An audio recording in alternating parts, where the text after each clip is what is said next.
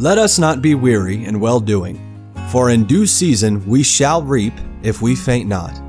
Believers have God's promise that when we faithfully obey Him and don't give up, we will enjoy the very best returns.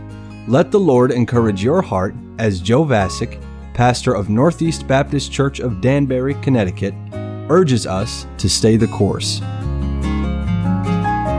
Jonah was a man of God, a prophet in the wicked northern kingdom of Israel during the reign of the second Jeroboam. Jonah's name means dove, which is appropriate, since Jonah's ministry brought peace to the godly people who were living in the northern kingdom under godless leadership, according to 2 Kings 14. But this good servant of the Lord had a problem deep in his heart that he didn't even know was there until God exposed it. Jonah had a strong resentment for a group of people, the people of a city called Nineveh. There's no explanation given for the cause of this resentment, but there's no denying that it was corrupting an otherwise godly prophet. His hatred and bitterness against these people was hindering his usefulness for the Lord, and it had to be dealt with. God began dealing with Jonah's resentment for these people by giving him direct instructions. Arise, go to Nineveh, that great city, and cry against it, for their wickedness has come up before me. It was no coincidence that God's directive conflicted precisely with Jonah's secret sin, and Jonah's resentment caused him to respond to the Lord's orders in a way that was totally uncharacteristic for Jonah. He blatantly disobeyed the Lord. It would have been bad enough for Jonah to ignore the Lord's instructions, but Jonah determined to put himself in a position that would make it impossible to get to Nineveh and warn the people before God's inevitable judgment would fall.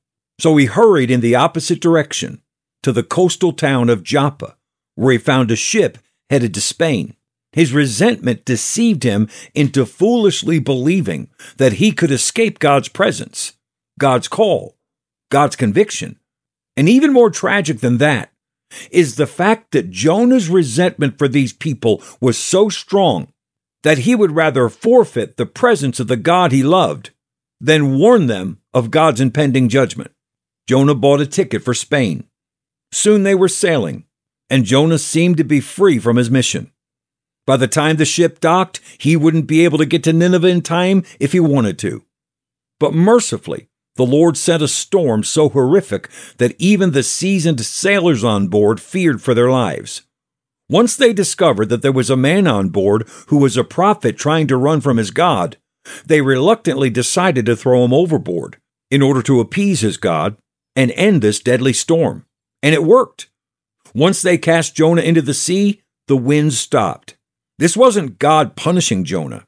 It was God rescuing Jonah. God had prepared a great fish to swallow Jonah, give him time and a place to repent and get right with God, and transport him back to the shore.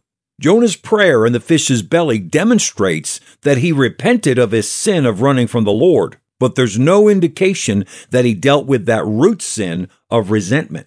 The fish deposited Jonah on the land, and Jonah headed directly to Nineveh. When he arrived, Jonah began preaching the word of the Lord with all of his might. Everywhere he went, "Yet 40 days, and Nineveh shall be overthrown." The response to Jonah's message was unprecedented. The king of Nineveh set the example by taking off his royal robes, fasting, and repenting in sackcloth and ashes. And he commanded everyone else to do the same.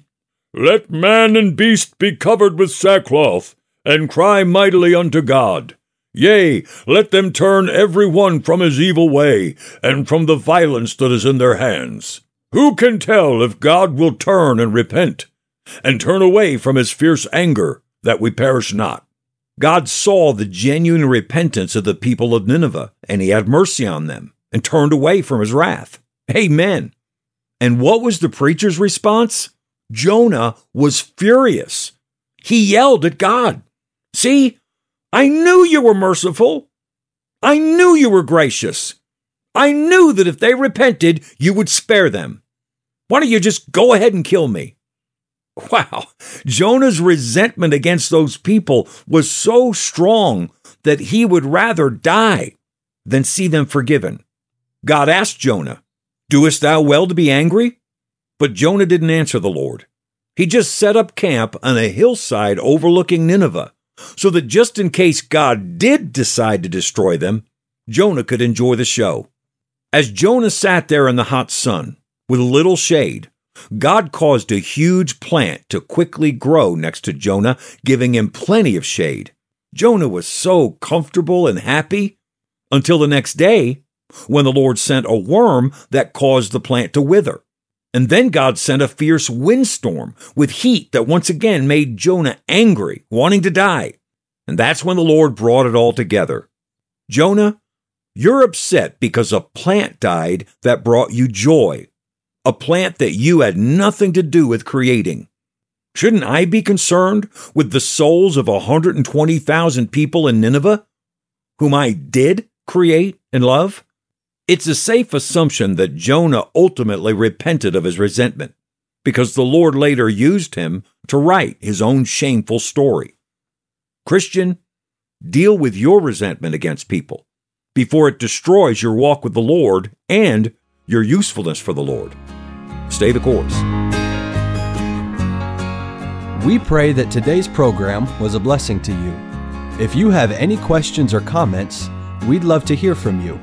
You can email us at staythecourse@nbcdanbury.org. God bless you.